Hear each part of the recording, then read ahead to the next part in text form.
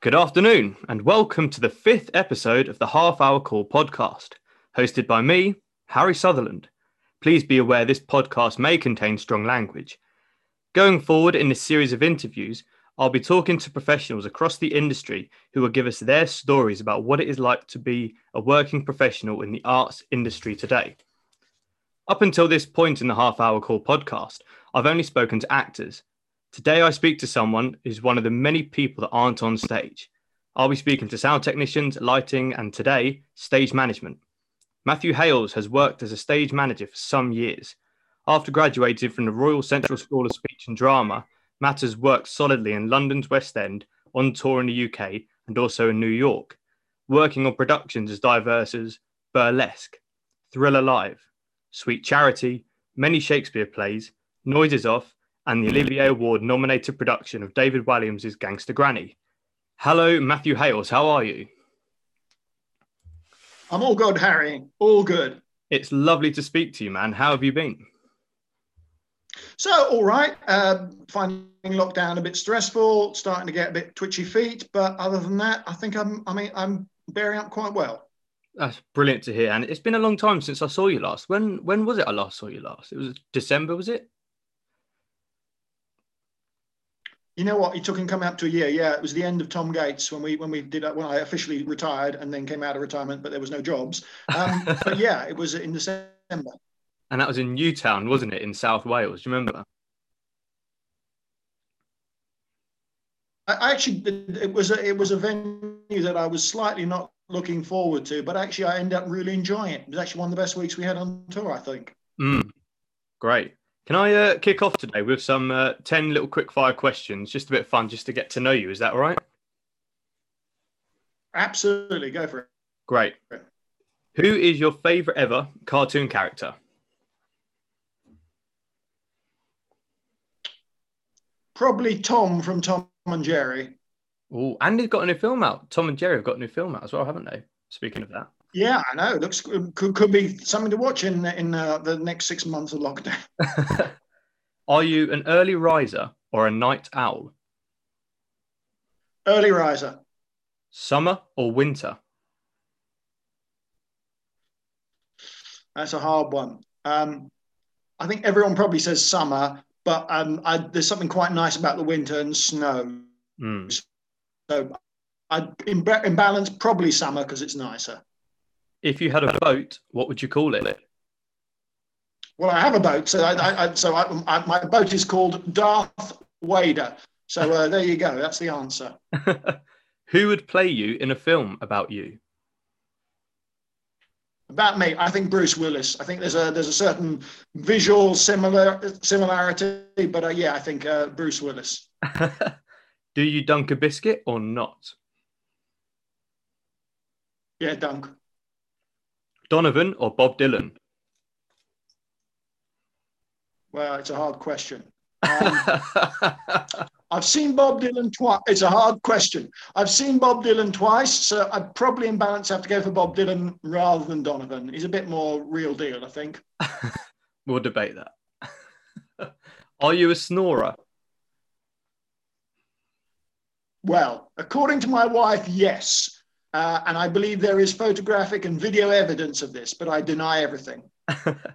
How do you like your steak cooked?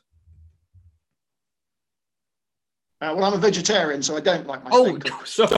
That's poor research on my part, isn't it? Terrible research, yeah. And final one, is it a scone or a scone? I think it's a scone. Good man, good answer. Scone. Kicking off today, Matt, can I, before we get into your career, I want to talk about what was your first ever memory of going to the theatre? Well, the thing is, I don't actually remember my first occasion of going to the theatre. I came from a theatrical background, so I think, we've been involved in theatre, either visiting theatres or backstage, sort of my entire life. I had a strange experience many years ago when an actor came up to me and said the last time he'd seen me was when I was a baby crawling around the stage in Leicester in 1967. So maybe that was my first experience of being on the stage. my first show that I went and saw, I don't remember. I saw so many, so it must have been when I was sort of fairly young, maybe 4 or 5, something like that. Wow. So, I mean, walking around on a stage as a baby in 1967, that's quite something, right? I don't remember it, but I was confronted by someone who said that's when they last saw me. I suppose thinking about it, I think I went and saw Peter Pan, perhaps at the Palladium. That must have been maybe I was a young kid, so it was like a Christmas show. So I'm guessing that would have been maybe when I was about 4 or 5, something like that. Okay. I want to talk about when you went to Central, if I can. Were you always Sure. were you always before you went to Central though? Were you said you come from a theatrical family. Were you ever interested in being an actor, or was it always what was going on behind the stage? So I think I was brainwashed by my family not to become a performer, but it's something I never wanted to do. So I always wanted to do stage management. And before I went to Central, I'd spent nearly a year in America, in Denver, working as a production intern, effectively doing stage management. So I always knew that's what I wanted to do. So it was I never wanted to be a performer of any kind. So the logical extension was to get the training at Central School. What were your days at Central like? I imagine what day were you? So what years were you there? So mid-80s was it? That's very kind of you. Yes, I was in what was called SM88, which meant that we graduated in 1988. So I was there from 86 to 88. So yeah, mid to late 80s. We did very long hours, because the first year was basically doing sort of the teaching part of it, which covered stage management, lighting, sound, wardrobe, etc., and then sort of smaller jobs on the final year, student productions, crewing and things like that, helping with the get-ins and building sets. And then the second year, you took the senior roles. So you took a head of department, stage manager, deputy stage manager, chief electrician, sound, etc., etc. And that's what we did in the second year, as well as I think we did a work placement as well. Where was your work placement? So my work placement, I did a work placement for at a TV company. There was a tie-up with one of the tutors, and I worked on a BBC show. I worked on a couple of episodes. It was called South of the Border, and it was done, again, I probably shot in 88 or something like that for BBC. So I spent 4 weeks working on an episode of that as a runner. Wow. What was that like then? Was that just a crash course in learning how to do it kind of thing? Yeah, I thought, I did do, after having left Central and done theatre, I did do some television stuff. So it was an area I was interested in. But it's very boring. You spend an awful lot of time hanging around rather than actually doing anything. And there's not much of the live performance involved in it, in that you do numerous takes. So, it's a different experience. I enjoyed it. It was great fun to do. Part of my life, I moved on. So what was your first job out of Central then? Do you remember your first job? So my first job I was the ASM on a doubleheader of Shakespeare's Richard II and Richard III. And That was starring Sir Derek Jacobi. So we did rehearsals in London at the Cecil Sharp House in Camden Town. And then we did a couple of weeks sort of the tech period. We opened Richard II, first of all, at Guildford, and then we went out on a mini tour whilst we were rehearsing Richard III. And then we came into town and we opened both at the Phoenix Theatre, and we ran for, I think, about 9 months. And then we're doing them in rep, so we alternate shows. And then I think there was a sort of a tour tacked on the end of it, an 8-10 week tour at the end tacked on it, which finished again back in Guildford. So it was a sort of full circle. And so that was my first job as an ASM.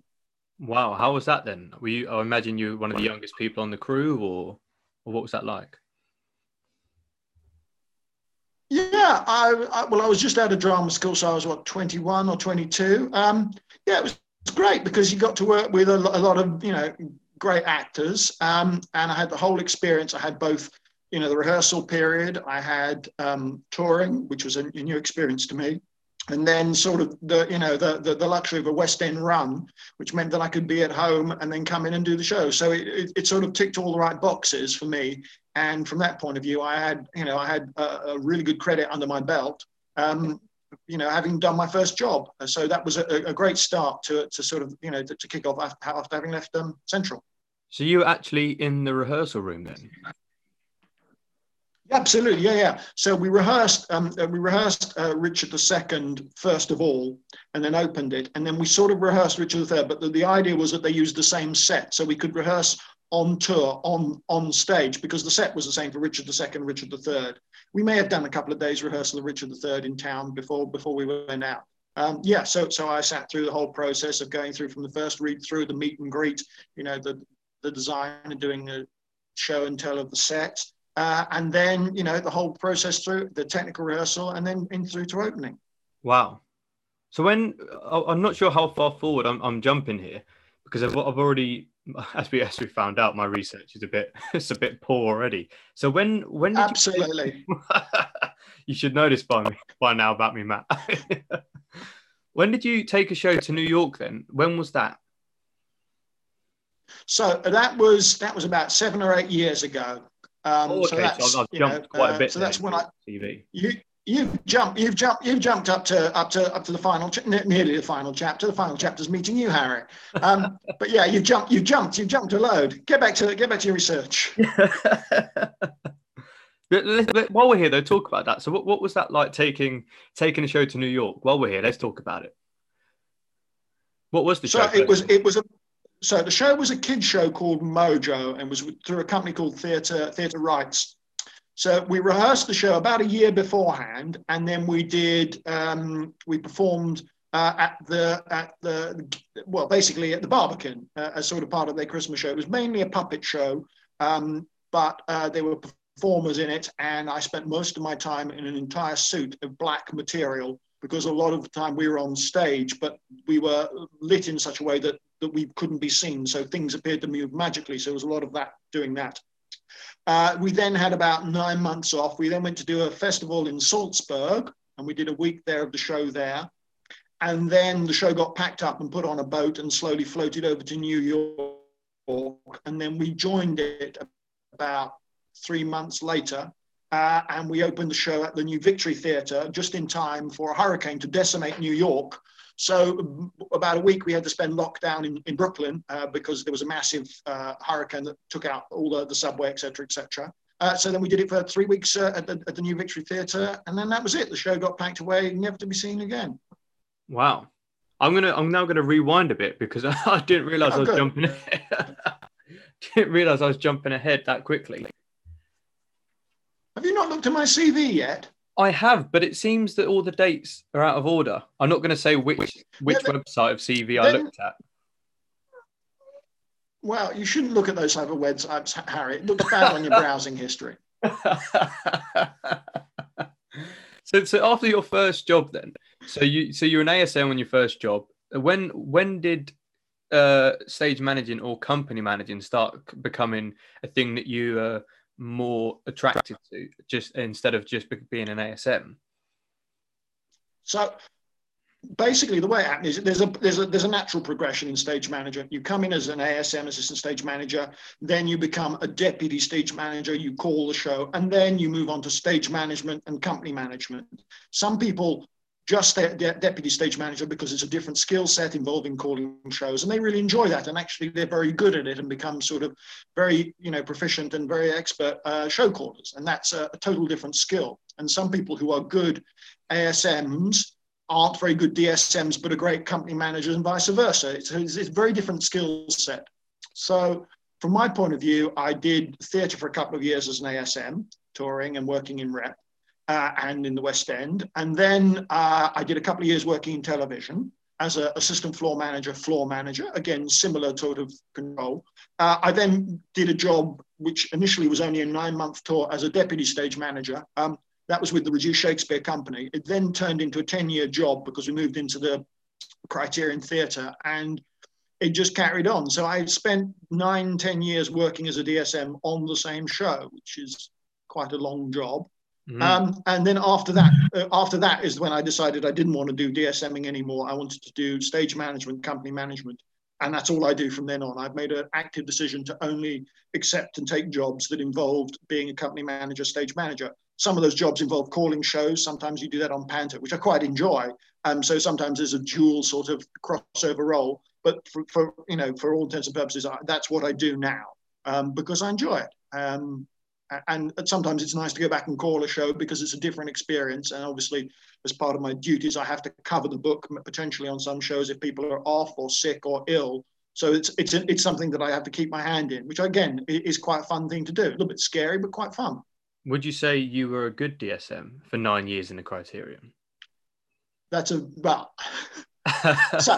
it having called the same show over 4,000 times, it's a very strange experience because after the first 6 months, I never opened the prompt copy because I knew the show backwards.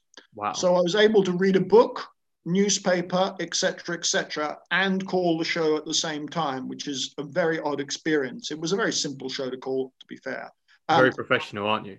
Very, very professional. But the setup was a very relaxed and a slightly different to most sort of straightforward theatres in that it was 3 performers who would alternate roles on different nights and as to how they felt about it. So it was a very flexible approach. I think as a DSM, it wasn't particularly challenging. It was more just keep doing it over the period of time, and it sort of fitted in with what I wanted to do with my personal life, home life, etc., etc. So it did have huge advantages for me. Career-wise, it's not a great stellar move because you spend 9 months doing the same 9 years doing the same show. But like all things, there are different periods in your life when certain jobs become useful to take and work well for you. Mm. Can I talk about a specific job, burlesque, if I can? Because if you want to, Harry, because that was in That was in the arts theatre, wasn't it? It was indeed, yes. So because that's quite a small space. As a stage management team, what challenges did that bring? Because what the whole point of this episode, as it were, is for maybe young people who are looking to go into stage management in whatever form and stuff, and to try and learn about people who've been through these kind of things. And what challenges did you have with, say, bringing a show into, say, a small space like that? Was there a lot of challenges, or what's that like? Well, so burlesque was effectively the first job I took after I had been a DSM for 10 years. So it was, if you like, a slight step up. It was a very odd job in that the show had been originally done at Wilton's Music Hall about a year beforehand, and then was being redesigned, reconfigured to go into the arts theatre. So it was always intended to go into the arts theatre. It was designed and blocked to go into the arts theatre. We were very thin on the stage management department. There was myself and one ASM, and that was your lot. I had to call the show as well as doing all the paperwork, show reports, etc., and it was quite a complicated show in that there wasn't really a script to it. There was a series of musical numbers involving the cast doing their acts as such, and it was very difficult to actually block so that you knew when to give the cues. A lot of them were timed.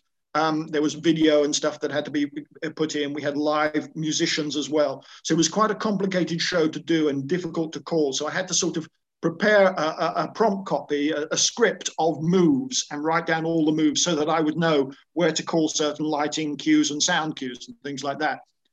It also didn't help the fact that a lot of them weren't theatre performers. They came from the sort of the burlesque world, and professionalism and theatre etiquette wasn't something that came natural, shall we say, to some of the performers. And it was a very difficult show to work on. There were a lot of problems involved in it, a lot of issues with the cast. So did you find yourself at parish notices having a few words and stuff? Well, again, there were difficulties, and I'm slightly choosing my words carefully here, Harry. In the leading lady was also the partner of the producer. So there was all issues involved in that, and certain people had a lot of high status, which perhaps they wouldn't have usually had they not been in a relationship with the producer. So it was a tricky setup. We did a slight recast about 3 weeks or 4 weeks before we ended, and the show was totally changed. An American performer was brought over, so the whole show changed, and it was done on a very short time scale. it didn't help, to be absolutely fair, that the audiences weren't really there for it. So you were performing to less than full audiences a lot of the time, which resulted in difficulties with the cast, because a lot of the time, if you're performing in front of full houses, a lot of problems seem to melt away as soon as the audience numbers dropped off. Lots of issues suddenly rear their head, and that's where problems often happen. So it was a very difficult show to work on. I'm glad I did it, because I had to deal with a lot of problems that subsequently I now know how to deal with, or at least try and avoid. So it was a great show to work on, but not a fun show to work on from my point of view. It was very stressful, and there were a lot of issues around the production. So like you said, then I imagine that's quite good, because now after that you gain the skills to be able to talk to people about how to deal with issues. And have you found that throughout your career as a company stage manager, that's more commonplace, that there are a lot more, say, without going into detail and stuff, that there is issues that a company manager has to deal with that maybe isn't in the job description, so to speak? Well, you hit on a very important note there, Harry. The company manager is a very difficult job, because effectively you have to have so many different hats on. As far as the producers are concerned, you are their representative. So when you go on tour and you go and meet the front of house manager and you meet the press, etc., you are the producer's voice, and you have to represent the producer when in discussions with actors. I'm also a member of Equity, which means I'm a member of the same union as the stage management and the actors. So I have to represent them to the producer. So you have this slightly different way where you have to put different hats on, and at times you have to effectively talk to people who you are part of the team for, but you have to give views which might not necessarily be your view, but you're representing the view of other producers or the performers or the technical staff. So you're often following quite a delicate path, in that you don't want to betray people's confidence, but equally you have to lay down the law at some time, which is what is required, and there's lots of things you need to follow. So it is a tricky job to do. My point of view, I always think that the easiest thing is if you can come and talk to me as a company manager, we can shut the door and you can have a conversation with me, and you can say things, and you have to know that I'm not going to report it back what you've said, because there has to be a relationship you have to have with a level of trust with, whether it's the performers, the producers, the stage management, the front of house staff, the technical people that you meet on tour, the merchandise people, all those things. They have that relation. They have to know that they talk to you, that there is a certain level of confidence, and that you can give an honest opinion back. Sometimes you have to represent the views that you might be not in fully agreement with, but that's, you have to say, look, I'm talking this as the producer's representative. I'm talking on behalf of the cast, etc., etc. So it is quite a difficult role, and you often have to have difficult conversations with people. Which, and that's part of, I think that's part of the not the fun, but it's part of the deal of being a company manager, that you have to have these conversations, and sometimes they are difficult conversations, but ultimately sort of the buck stops with you, because you're the person who has to deal with it on a day-to-day basis. Well, I can talk from experience when, we've been on tour twice together. For those listeners who don't know, me and Matt have worked twice together before, and I can say that, the amount of time, that's not that I was frequently in your office, but, when I'd come talk to you, you always create an environment where if you didn't want it to go any further, then it didn't, your door was always open, wasn't it? Well, I think that's the point. You have to, I am employed by the producer, as is all the cast, and it is my job to represent the producer and to behave in a way that the producer is happy, whether it's dealing with the various venues and the cast members. So you do have an official front, but equally there are times when there are legitimate grievances, not necessarily against the producer, can be against for hundreds of different reasons, and you have to be open to be able to listen to people's views and say, look, I take your views on board. Is it something you wish to escalate, or is it something you just want to blow off steam and have a bit of a rant, and then you're happy and we go away? So I think to me, that's the way I go about it. I unfortunately, I don't actually know many company managers, because I never bump into them. So I don't know how other people deal with them. That's the way I deal with things. I know assistant stage managers, deputy stage managers, because I work with those, but I don't know other company managers because I rarely work with them. I mean, I think as well, you've got great ability to, like you said, when you have to put your foot down at notices or to people that, you're quite delicate about that, because like you said, you don't want to betray confidence, but at the same time, you are representative, and I think that's a good balance, I think. Well, I think that is the balance, and different productions have different responsibilities. You might be that you're doing a production where the cast have a legitimate grievance, and you sort of have to represent their views to producers. There might be other occasions where the cast are potentially out of order and are behaving badly, and you have to represent the producers' legitimate opinion on that one. So it does vary from production to production of what is required of your stance. Yeah. Can I ask can we move on from this? I'll come back to it later on about this probably sounds like a really basic question to you, but I'm interested to find out, as someone who isn't part of a stage management team, what's your process? Say, let's set an example up. You're on tour. What's your process when you turn up to a new venue as a company manager, company stage manager? What's your process for a get-in? When you go in, what's your process? Well, it varies from job to job, but usually as the company stage manager, I'm responsible for putting the set up. So usually there's been a pre-dialogue with the venue staff, confirming that they've had all the technical details put through, which you email out. So they've got a list of where the set's going to go, etc., photographs. We've had a conversation checking that they're all good to be there at the correct time. We turn up at 9 o'clock on a Monday morning or 9 o'clock on a Tuesday, or whatever day it has been decided. There's the right number of crew that they've all confirmed all that. If they've got any questions, we've already had that conversation before we turn up. So we turn up at 9 o'clock Monday morning. We say hello to everyone. We walk on stage. The first thing I do is get out a tape measure and measure the set, measure the width of the stage, just to check that my set will fit in there. I've already known in advance that my set does or doesn't fit in. We then have a quick meet and greet with all the touring staff, the electricians, the sound people, the rest of the stage management, and the in-house venue, just to check that we're all good.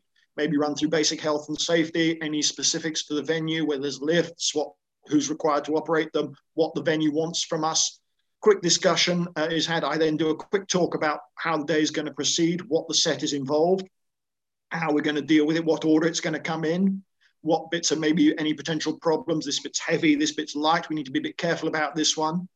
And then we proceed in the day as usual, which is putting the set in. First thing we usually do is drop all the lighting bars and put all the lighting, because that has to go above the set. So that has to be done first of all. And that's been prearranged, or we sort it all out. We'll then sort out where all the masking, so that's the soft borders, which is black curtains, which are used to mask the lighting and maybe the side stuff. So we'll get all the flying done before that. That's usually tea time. So we have a quick cup of tea. Then we come in, we'll lay the floor down. So the show floor will be screwed down. That sometimes happens at the same time as the lighting, that they're working at a different part of the stage. And then the set comes in. It's all built in the order that's been specified and the order that's been evolved over the course of the tour. Then once the set's up, the first thing we can do is we then usually take a break. And then that's when the lighting people will come in and focus all the lights. So that's a question of them going around on a ladder or a taller scope and moving the lights and positioning them in the correct positions. That's usually end of day one. Day two, the sound people usually come in and run their sound tests. They've already pre-rigged all their speakers at the same time, so they'll run the sound tests, sound checks. Stage manager will set all the props, all the dressing, all the things that can be done, sort out all the dressing rooms for the cast to come, decided which performer has which dressing room, set all the quick change areas if that's been required, do all the bits and pieces, and then the cast usually turn up. So we do a quick meet and greet, parish notes, we walk around the set, point out any peculiarities, whether the entrances can happen as usual, any issues backstage crossover, water fountains, fire escape routes, any health and safety things. Then the cast usually do a warm-up, which is great. They have a chat and talk about how they had their nice days off while we've been working hard. Tell me about all the fun they've had while we've been working hard. Then, the cast will do a vocal warm-up. Then we do our usual shows, we do a pre-show check, half-hour call, cast start getting into costume, I'll open the house, meet the front of house manager. Before that, maybe I've done merch, so giving them all the T-shirts, programs, owls, gangster masks, any other tote that we're touring that we've given to them to sell to the audience.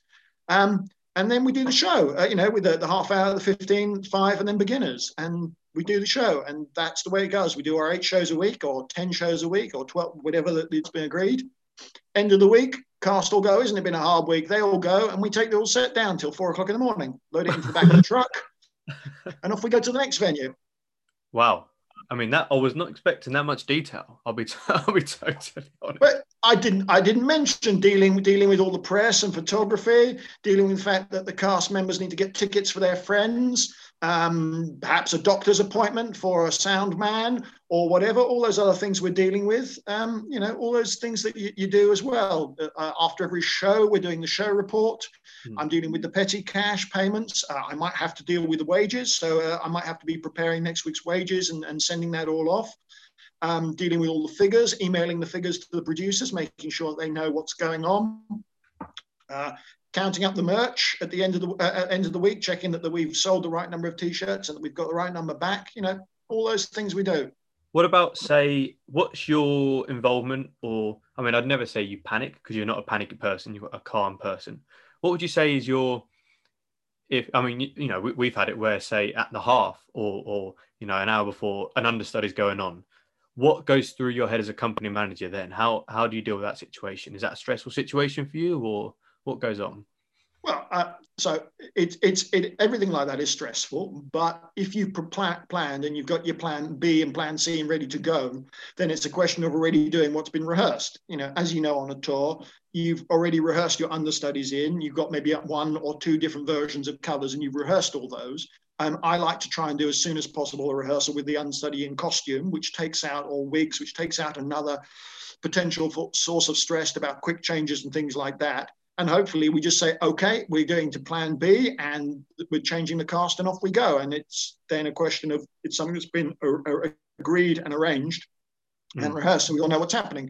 Just a question of notifying the producers that there's going to be an understudy on, notifying the front of house so they can put the correct signage up so that the audience when coming knows exactly who is performing. And you have to deal with it that way. Sometimes things happen mid-show, and then that's making up as you go along. And that's, I've never had to stop a show because someone's been unable to perform halfway through. But obviously, if that was the case, then that might be a question of stopping the show, putting an understudy in, and then restarting the show. I've never had that happen. I've had people come off at the interval, and we were able to rejig stuff at the interval to cover it. I've had people come off with 10 minutes to go, but their significant performance has been done. So we were able to carry on the show without that performer because they didn't have anything important to do. But that's what you have to do. You have to deal with it, and it is exciting, and that's when the adrenaline starts to pump. But hopefully you've got your sheets of paper that you can pull out with what happens in this eventuality, and hopefully because you planned everything, you have all these different eventualities sorted out. So it's just a question of reverting to what we've already rehearsed, and we talk it all through with everyone. It might be a question of holding the house so that we've got a little additional time to work through things, but that's what we do. What about, I mean, you touched upon show stops there. What's your process in a show stop? Because we've had a few show stops together. What's your procedure in that? How do you deal with that? Well, it depends. Certain shows have a certain procedure that they'll drop the iron and then they'll play a pre-show announcement. That's what we had on Awful Aunt, if you remember, as saying that there's been a technical issue, and then when the iron goes out, the show carries on from a certain point. Sometimes it's a question of where were we? We're in Tunbridge Wells. I think it was on Granny, where there was a lightning strike and took out all the power, and literally everything died on stage. Wow. So I was backstage. I ran on stage. We call the show a halt. You apologise to the audience. We get the house lights up, explain the situation. Cast leave the stage. We reset until we got the power back, and then we restart it again. Sometimes it involves going on stage and letting the audience know what's happening. But after all, it's a live performance. The audiences actually secretly quite like things going wrong because they can see things going wrong. It proves that it's a live performance. It's why people go to the theatre and not watch the DVD every time, because it is a separate performance. And it proves it's a live performance and that things can happen, which is part of the excitement of working on a theatre show. And I that was really in depth. I wasn't expecting that in depth. Can I talk about noises off? Because you did noises off, didn't you? Absolutely. Was Yes, that I did a indeed. technical nightmare, or was that, for anyone who doesn't know, is it the first half is you see the audience's point of view, but in the second act, you see the backstage point of view, don't you, of the set? So what was that like as a production to run? So again, that was done. It was an old Vic production, but they decided they were going to put it out on tour. So the production already existed, although it was an entirely new cast. So it is a difficult show because the whole set is built on a revolve, and the whole revolve spins in the interval, or there's actually one quick change. Act 3 is back with the audience watching it as it happens. It is a technical difficulty. It's from the cast, it's very difficult because they have to perform the same scene 4 different times with minor variations. So as far as learning their track, learning their lines, their different variants, and it is quite tricky, and it's easy to trip up. From my point of view, it was a great show to work on. It's a great piece as such. Technically, it's difficult because things have to go wrong, intentionally wrong, and it not look like it's a mistake. And of course, you've got the very quick scene changes where the whole set revolves and you have to move very quickly. So I really enjoyed that show. Because the show existed as such before I took over, there was sort of the plan A and plan B had already been sorted out. So it was a question of putting them into practice. The issue was that you had every week is that you had a new stage crew coming along. So we had to have a rehearsal with the stage crew as part of the scene changes so that the new venue staff, who would only have maybe an hour to get used to the scene changes, had to learn that. And we do that once every week because there'd be new crew coming in every week to take part in it. So from that point of view, it was ensuring that they were all on board, talking through and also supervising the new crew, because you have to make sure they were doing what they said they were doing and what it said on the piece of paper they were doing.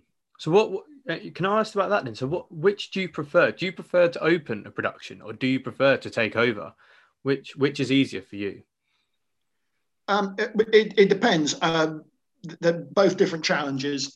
Taking over on a show means that sometimes you inherit a cast, a technical team, and ways of working, which sometimes is difficult to change because people say, well, I've been doing it for 6 months. Why should we change it? So you're often having to take on board the way things have been done and slightly adapt them rather than making any changes. Whereas when the production starts, you can do it in the way that you wish it to be done. So there are different challenges. Obviously, starting a show yourself is more fun because you can decide exactly how things go. But often, think how you want things to go. They don't end up going that way. They evolve in their own way. It's more of a challenge taking over because you're taking over with staff who do things in a certain way and have a certain way of setup of doing things. And sometimes you have to, change things or tread carefully if you want to make changes in the way that everyone works. And do you find yourself when you are taking over a production that there's much more conversation, say, to be had between, say, pre-existing techies on there? You've got to. Do you find yourself learning, say, good or bad habits from ASM's already on it or wardrobe already on it, or do you find yourself you just slot in and just get on with it, kind of thing? Well, the other issue is that when you join a show, they know the show better than you do because they've been working on it for 6 months or 9 months, and you're the new person coming in. So coming in and saying, let's change this, there may be a really good reason why you shouldn't change it. So you have to learn the show before you start changing things. So I always try and do 3 or 4 weeks, just actually understanding the show, wondering what everyone does before you want to make any changes, because there may be a really good reason why you don't change things. And sometimes coming in and sort of beating your chest and saying it needs to be done a certain way doesn't actually isn't productive for the show, and there's a reason why it shouldn't be done that way. It also gives you an idea to find out how people work, and sometimes having a new person coming is a good idea, and people actually welcome that, say, well, we've always thought we should change it, but we never got round to doing it. Now a new person comes in is a great idea. Do you have a favorite job you've done? What's your favorite show, do you mean? Yeah, favorite show. It's odd because sometimes your favorite show is not necessarily is a show that you would want to watch several times. It usually comes down to the people you're working on the show. If you can work with people who you get on with, that makes 99% of my job easy. If you're working with people, it might be a very easy set to put up, but if they're people who you don't get on with or whatever, then suddenly it becomes a nightmare job and becomes very difficult. And the most simple tasks sometimes become incredibly difficult. So it tends to go on the personalities of the people you're working with, irrespective of the difficulty of the job. Some of the more difficult jobs are actually easier and vice versa. So, I've worked with yourself and Birmingham Stage. I've done, I think, 3 or 4 jobs with them. They're producers I enjoy working with. I enjoy some of the cast that they regularly use. So that's a good job to do. And I know that they are a management that if there is a problem and you have a reasonable conversation, you know that you're going to have a reasonable answer, and they'll be flexible to the needs of the production because they understand that. So that's a good company to work with as far as I'm concerned, which is why I've worked with them 3 or 4 times. Mm. I mean, I remember the excitement of when, because I was on Tom Gates before you joined, and I remember the excitement because, we finished Auntie, 6 months beforehand at the Bloomsbury Theatre, and then, you were like retiring, that's it, I'm done. And then I remember about May, June time, there was a rumour floating about that you were going to be coming out of retirement to do the last 6 months. And we were praying that it was true. And I think I remember me and Ash, we met you for drinks, I think, didn't we? And then you said, yeah, I'm coming back. And it was like, yes, get in. Massive. Well, it was very odd because I didn't agree to come back. And then I had a message from either yourself or Ashley telling me that I'd agreed, and I hadn't agreed. So I thought, well, I can't let them down. It's been announced that I'm going to be joining. I better sign a contract. But yeah, again, the preceding job to that, before I came back to that one, was a really tough job to work on. What Auntie was that? No, that was Hair, the musical. Hair, yeah. Yeah, it was indeed. That was a tricky job to work with and very stressful. And I enjoyed working with some of the people on the show, but other people, it was very hard work. So it actually, coming back to you guys, was actually very easy because I knew you were a nice bunch of people to get on with. I knew the management was going to be easy to deal with. And although some of the venues weren't fantastic, they were quite hard work, it was always going to be okay. And it was a fun job to sort of, in my mind, finish off the year with. My intention was to retire, but who knows? Who knows, eh? I mean, because do you remember Tom Gates, that the is not issue, but the problem we had quite a lot was the amazing AV technology, wasn't it? The projection that we were praying would never, and I don't think it went wrong a lot. Maybe once or twice there was a little hiccup, but that was always the if there was going to be an issue, it was going to be that, wasn't it? Yeah, the show, the set was, for all intents and purposes, a sort of white set with a few trucks, and it was all about the projection onto the set. I think we lost the upstage projection a couple of times, but nothing that was enough that the show would in any way be compromised in a big way. So it all, I mean, again, because I joined after all the sort of technical glitches had been ironed out, it all went quite smoothly, I thought. Yeah.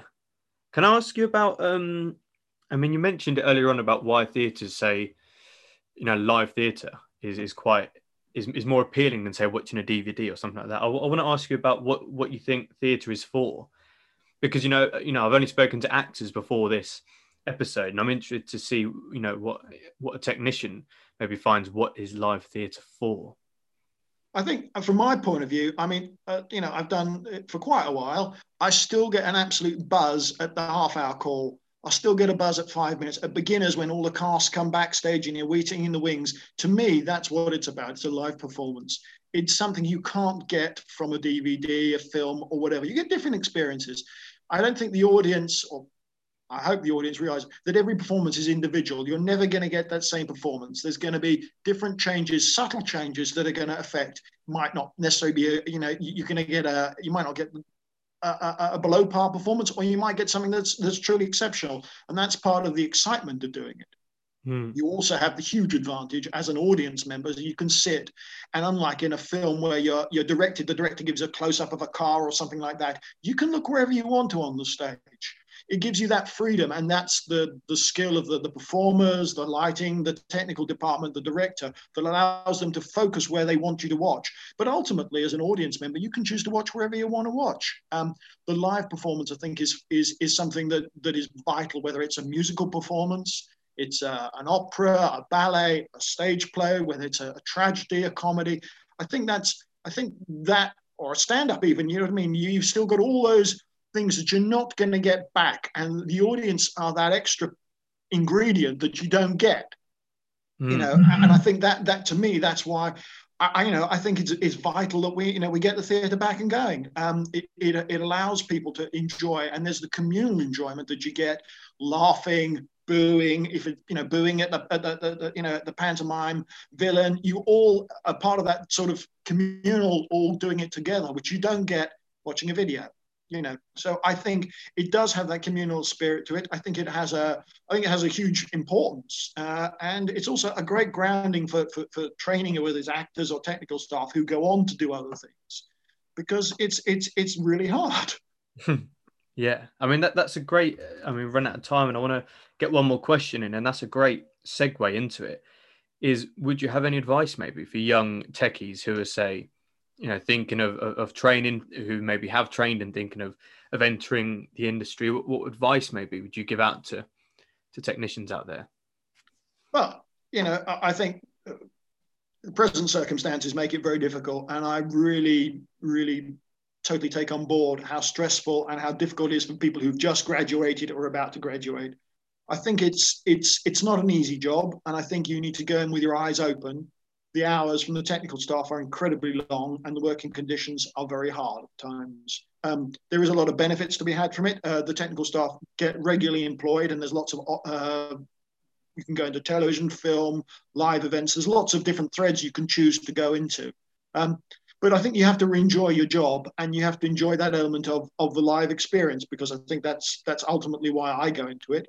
I think you need to go in with your eyes open and appreciate what the career path is likely to be, and the hard work that's involved. And sometimes you don't fully get the recognition that the performers get, where the audience applauding them at the end of every show, which I think should be recognised perhaps but from all concerned, that the work that people put in backstage, whether you're costumes, set, props, all those things, sometimes isn't perhaps recognised, and it is unsung heroes, if you like, of the theatre.